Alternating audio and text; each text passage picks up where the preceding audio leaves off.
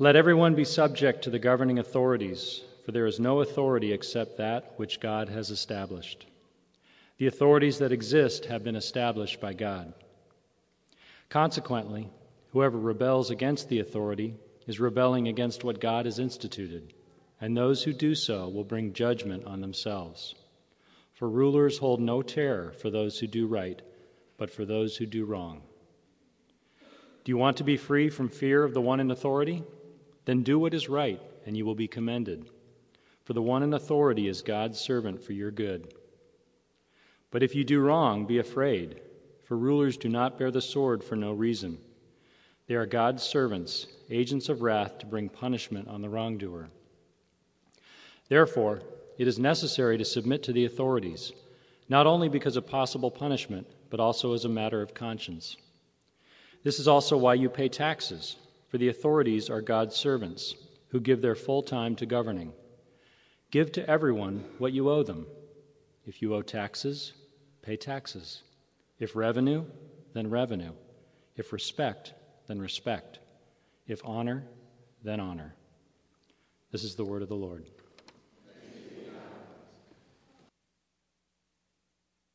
Next, immediately following the election, huh? I'd like to say I carefully planned that out all the way back in August, but I didn't. When I put together the series, it did land on this day, but it didn't occur to me till about a month and a half ago what we were about to encounter. So here we go. We're actually in the middle of a three-part series on surrender as a gift. The first one was last week, and that was surrender to God. That came from Romans 12, to give yourself up as a living sacrifice. This week, the focus is surrender to authority, and next week, the focus will be surrender to others. So that just gives you an idea. But it is ironic. Here we are a couple of days after the election, and we're talking about authority and those who are appointed as God's agents. So I'm looking out at this congregation, and I'm thinking to myself, well, if we represent the United States of America, we're probably about 50-50 split on this issue of the presidential election. In this congregation, maybe not. Maybe there's some other kind of split. I don't want to know what it is. I'm just sure that there's a bunch of you who are happy, and there's a bunch of you who are thinking about moving to another country, right? It kind of goes both ways. My wife and I are leaving for England at the end of the year, but we've talked about this. We plan to come back, so not to worry. But no matter, it does divide us, doesn't it? And here we are looking at issues related to authority. So, what about this passage? First of all, let's be really concise about it, okay? Just straight to the point and repeat what it says. And here's what it says. Paul says, all. If I was typing this out with my computer, I would put bold on all and I would underline it. All authority is established by God. Really? That's what you're thinking, isn't it? You're saying to yourself, all authority? You're asking the question about whether or not God appointed as an authority Adolph Hitler over the Third Reich in Germany in the 1940s.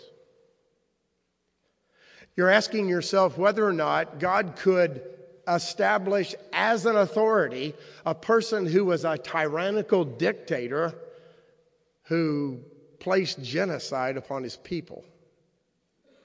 Good question. Second statement. Rebellion, says Paul, against authority is rebellion against God. You're thinking to yourself, always?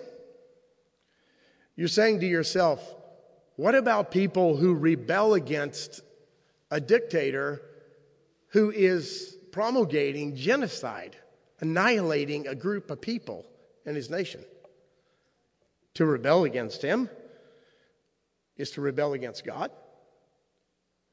You may know the story of Corrie ten Boom. Some of you don't, but Corrie ten Boom came from a family of devoted Christ followers in Germany. And during the Third Reich, they spent their time bringing Jews who were fleeing persecution and imminent death into their home and feeding them, and clothing them, and hiding them beneath the slats of the floor in the basement to keep them away from the Nazis. Or you may be thinking to yourself something like Schindler's List. Or for those of you who like theology the way I do, you may be thinking to yourself, Dietrich Bonhoeffer. He was executed because he rebelled against the Third Reich. So to rebel against all authority is to rebel against God? Good question. You may also be asking yourself this. If authority is established for the purpose of punishing the wrongdoer, what about the authority which apparently is established by God because God establishes all authority that punishes the good doer? What about the authority that persecutes wantonly Christians and other religious minorities in a country? Is that authority established for good? Good question. Or you may be saying to yourself, taxes, really, come on. Okay, you don't have to raise your hands, but you may be saying to yourself, seriously, taxes? Really pay them? If you can wiggle out of them, if you're smart enough not to pay any, Paul says, pay your taxes. Why should I pay my taxes? Good question. In order to answer any of these questions, it's helpful to place these words in context, right? It's always true that to interpret, we must interpret in context. So let's do the context. Who is Paul speaking to? Into what conditions does he speak? He's speaking to a group of people who live under the rule, the authority of Rome.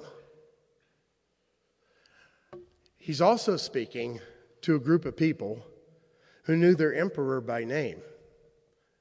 You know his name? Nero. Do you know what he did? Near the end of his life, at least, he lit human beings as torches.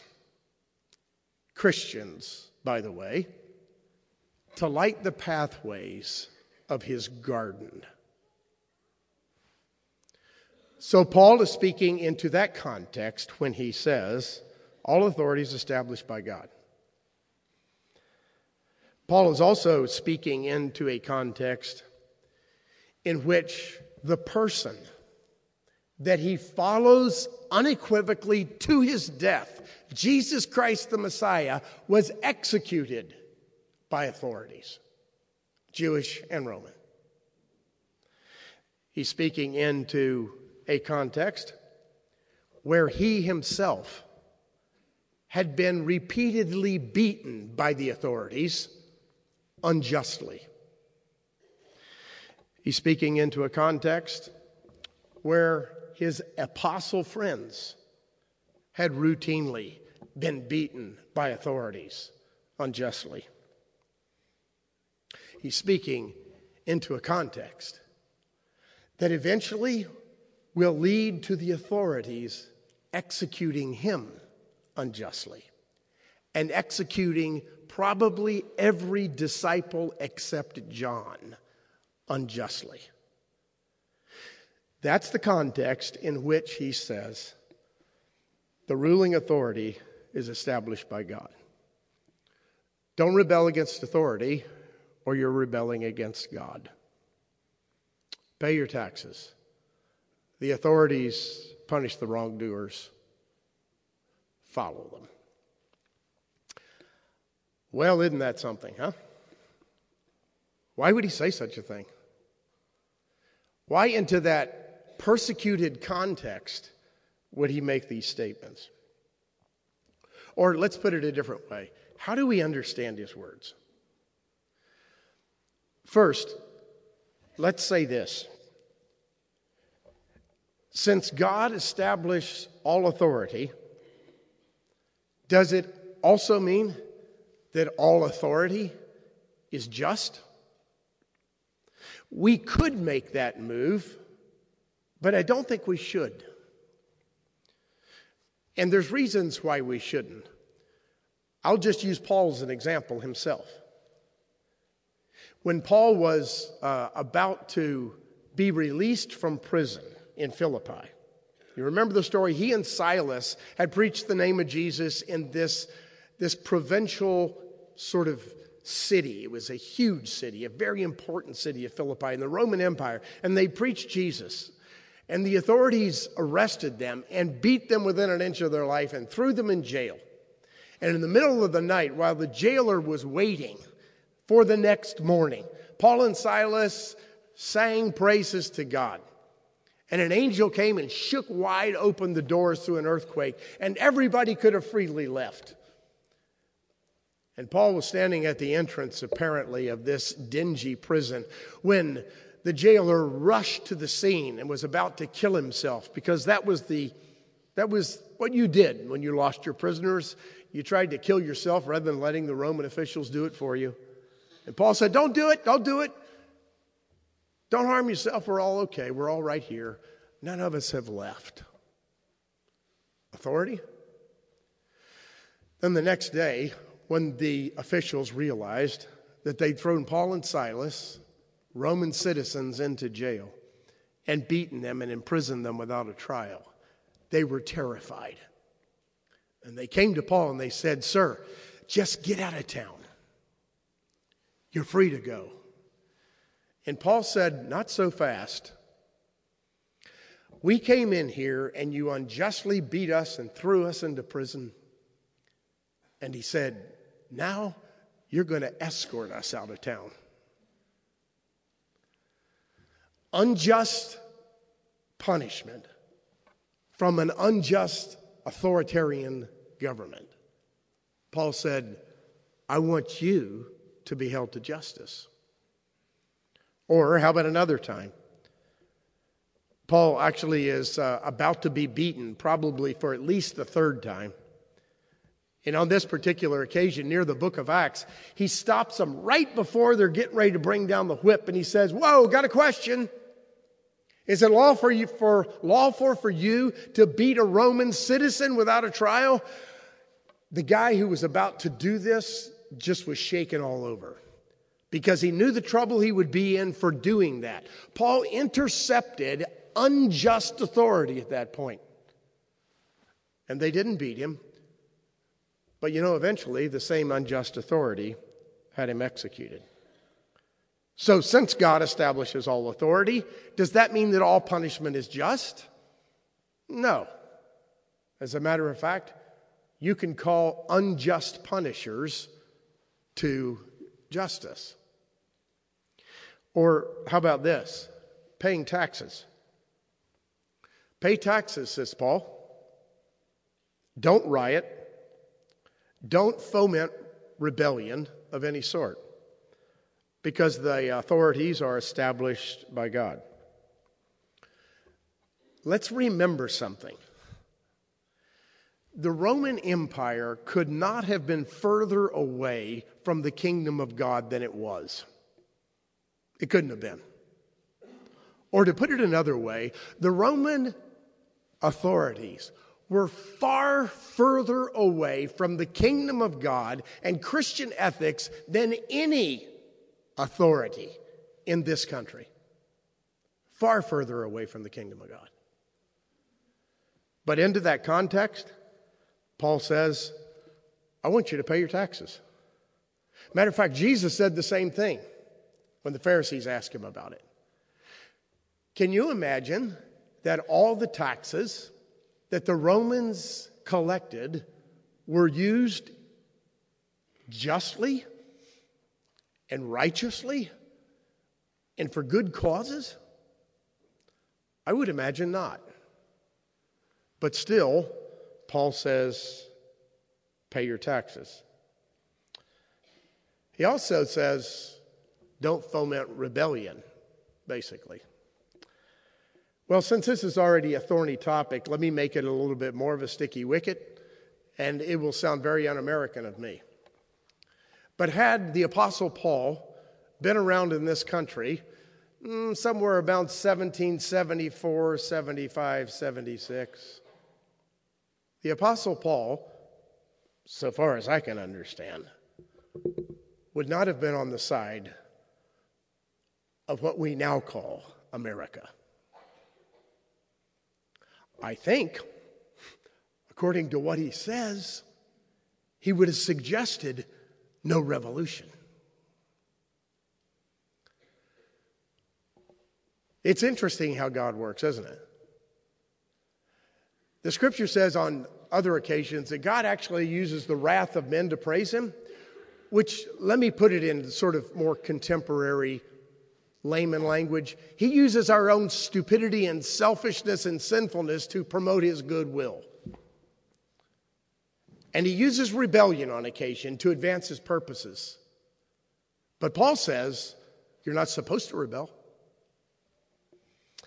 As a matter of fact, if you want to know what this should look like, according to Paul, you can do no better than to look at first century Christianity. First century Christians did not rebel against Rome. First century Christians did not create riots. First century Christians did their best to win the hearts of individuals to the kingdom of God, namely Jesus Christ. And eventually, those people whose hearts were aligned with the kingdom of God became rulers in the Roman Empire. And change happened. Not all good, but change happened without revolution. So Paul says, I want you to acknowledge that all authority is established by God. I want you to pay taxes. I don't want you to start revolutions. Now back to the questions. Are those categorical statements with no exception? This is where we always get in trouble. When we take statements to be categorical without exception, and we don't interpret statements on the basis of other larger statements. So let me tell you, according to the scripture, as I understand it, there are at least 3 times where resisting or disobeying authority is called for or described as a good by God. The first time is when the authority requires you to do something that's against God's command. We have multiple examples of this in Scripture, but one of them you might remember the best is when early in the book of Acts, the authorities called Peter and John and other disciples in and they said, look, this whole thing about Jesus, that's okay for you, but not for the public. What we want you to do is go home and be peaceful and don't talk about this Jesus. Stop preaching in his name and everything will be all right. They beat him and let him go home. But before they went home, Peter said to them, we can't do it. Why? Because we have to obey God rather than you. So we're telling you, as you let us go, we're going to keep doing what you commanded us not to do. So it is proper to resist authority when it requires us to do something God commands us not to do. It's also proper to resist authority when authority commands us to do something immoral or sinful. Or to put it another way, in bold relief, if the authorities ask you to murder, if the authorities ask you to be involved in genocide, if the authorities ask you to do that, you have the right, according to my interpretation of the Word of God, to say, no, I cannot. Because God commands me not to do those kinds of things. So I must resist you. A third place where authority can be resisted according to the Scripture and Christian ethics. And this one is just really elusive. Kind of makes me a little nervous to even say it. Because we can do with it whatever we want. You'll see what I mean. It's okay to resist authority based upon personal Christian ethics or conscience. Fortunately, in this country, our laws allow for you, if you're a Christ follower, or even if you're not, to say to the government, I am a pacifist. I cannot, under any circumstance, be a part of an execution. I cannot go to war. I cannot do harm to another human being. It's against my moral ethic. That is a rich tradition in the history of the church. Not everybody embraces that ethic, but many people do. And if you embrace that ethic, if you think that in the words of Jesus, when he says, turn the other cheek, put on any kind of activity that helps the other who's your enemy, give him your coat, do whatever he asks of you. If you believe that that is a pacifist ethic for you as it relates to living your life in a governmental authority structure, that conscience between you and God, that conscience allows you to resist authority, according to the Scripture. Well, isn't this interesting? Let's conclude by asking a question about what Christian citizenship should look like. What should it look like? I have two comments which are extra biblical comments before I get to the biblical ones, okay? I want to make that clear. The first is a personal comment. The second is a historical comment. It's not out of the text. The first comment, I believe, for Christian citizenship,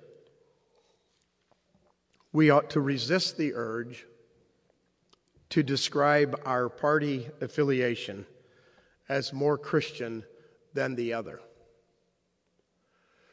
Or to put it another way, it seems to me that both parties are equally secular and non-Christian. And both parties have embedded in their platforms things that are anti-Christian. That's my conviction. And I think it does us no good to delineate based on party affiliation, Christian or non-Christian, or slightly Christian and more Christian. Have at my personal comments, send me emails, that's fine, but I felt like I should say it. That's the personal comment. The historical comment is this. The worst times in church history for the church have been the times where Christians were most involved in government. That's when the church routinely lost its witness. That's when the church was routinely hijacked by the authorities. That's when the church of Jesus Christ was no longer the kingdom of God on earth, but was somehow incorporated into the secular body of governmental authority. That is the worst episodes in the history of the church. Now, that, I would suggest, of course, is open for debate. I'm not interested in debating the first, which is my personal statement about party affiliations, but if you want to debate me on that one, let's do it. Because I think it's unequivocally clear. So now, back to the text. Aren't you glad we're going back there just for a minute? Here's what good citizenship looks like according to Paul. It means obey the authorities. Because authority is established by God. He doesn't mean that every decision of authority is a proper decision. But he does mean that authority itself is established by God. We must have it. We must have order and peace, and we must obey the authorities in order to have a civilized, peaceful world. So, obey those authorities and don't riot and don't rebel. Second thing about good citizenship, according to Paul, is that you should pay your taxes. You should pay your taxes even if you hate what the government does with your taxes.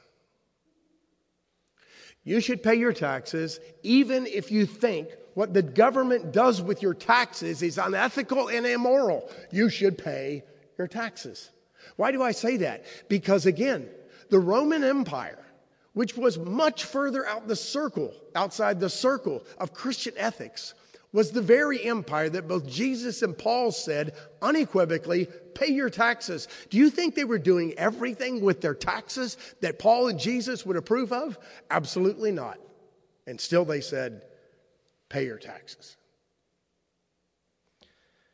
Or to put it another way, don't try to get away with it. Pay them. Honestly, how many of us, this is just a really pointed, intended to be uncomfortable question. How many of us are doing our best and right on the edge of unethical or unlawful practices to avoid taxes? I do believe if Paul were here, he'd say, stop it.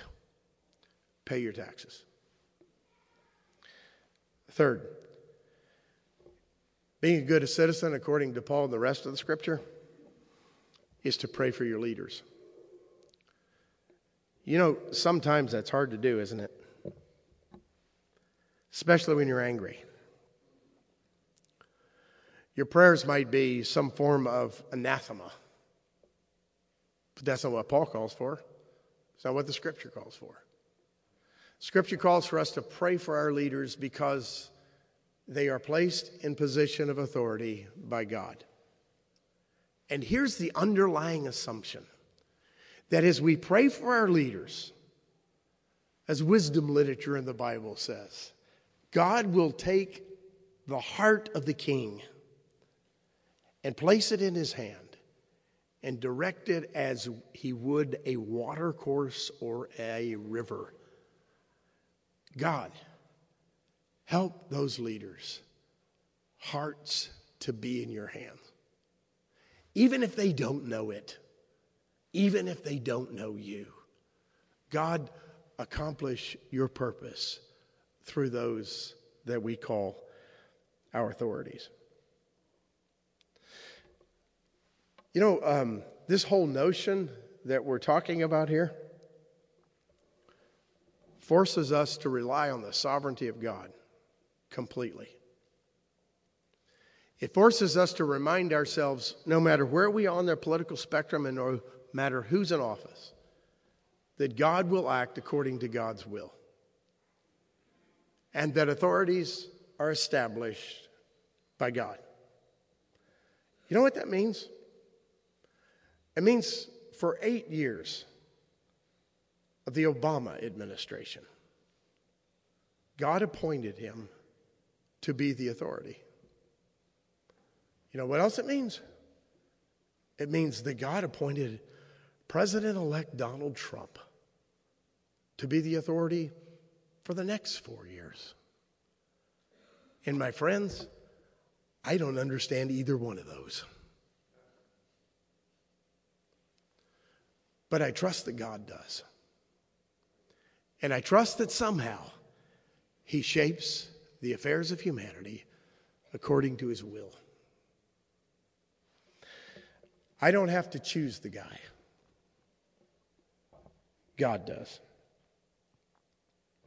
There's something else besides sovereignty that all of this assumes. And it's this. It assumes that we have got to hold fast to this reality.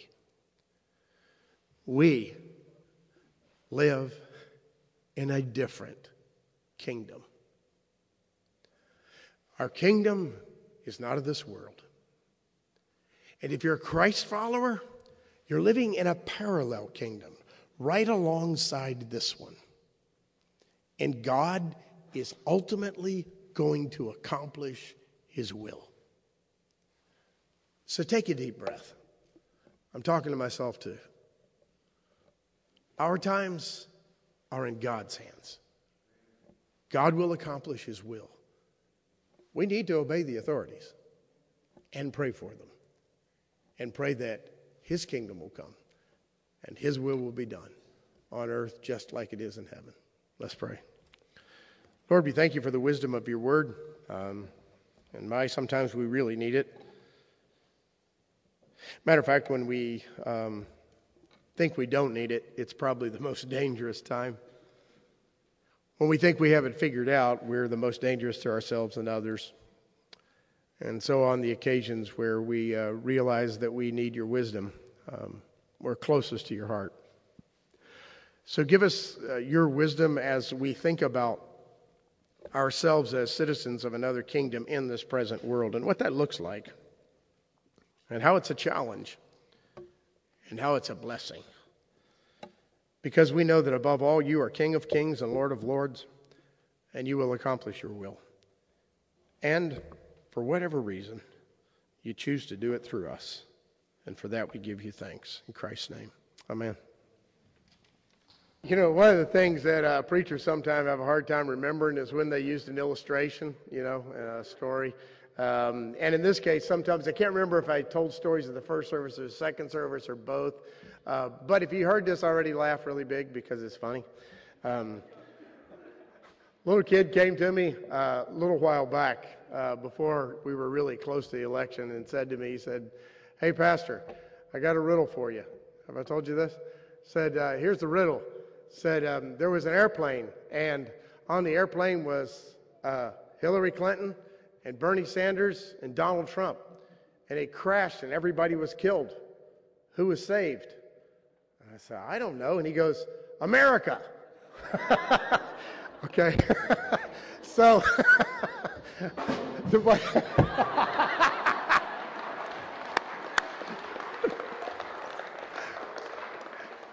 it's kind of an awkward way to say this. Hey, it's all in God's hands, okay? Wherever you are, no matter which side of the aisle you're on, we're in God's hands and we're just fine. And these words from Psalm 67 seem especially true because it tells us what our role is in this world. And it starts this way. May God be gracious to us and bless us and make his face shine upon us. Why? So that your ways, O God, may be known on the earth, and your salvation among all the nations. God bless you, and go in peace.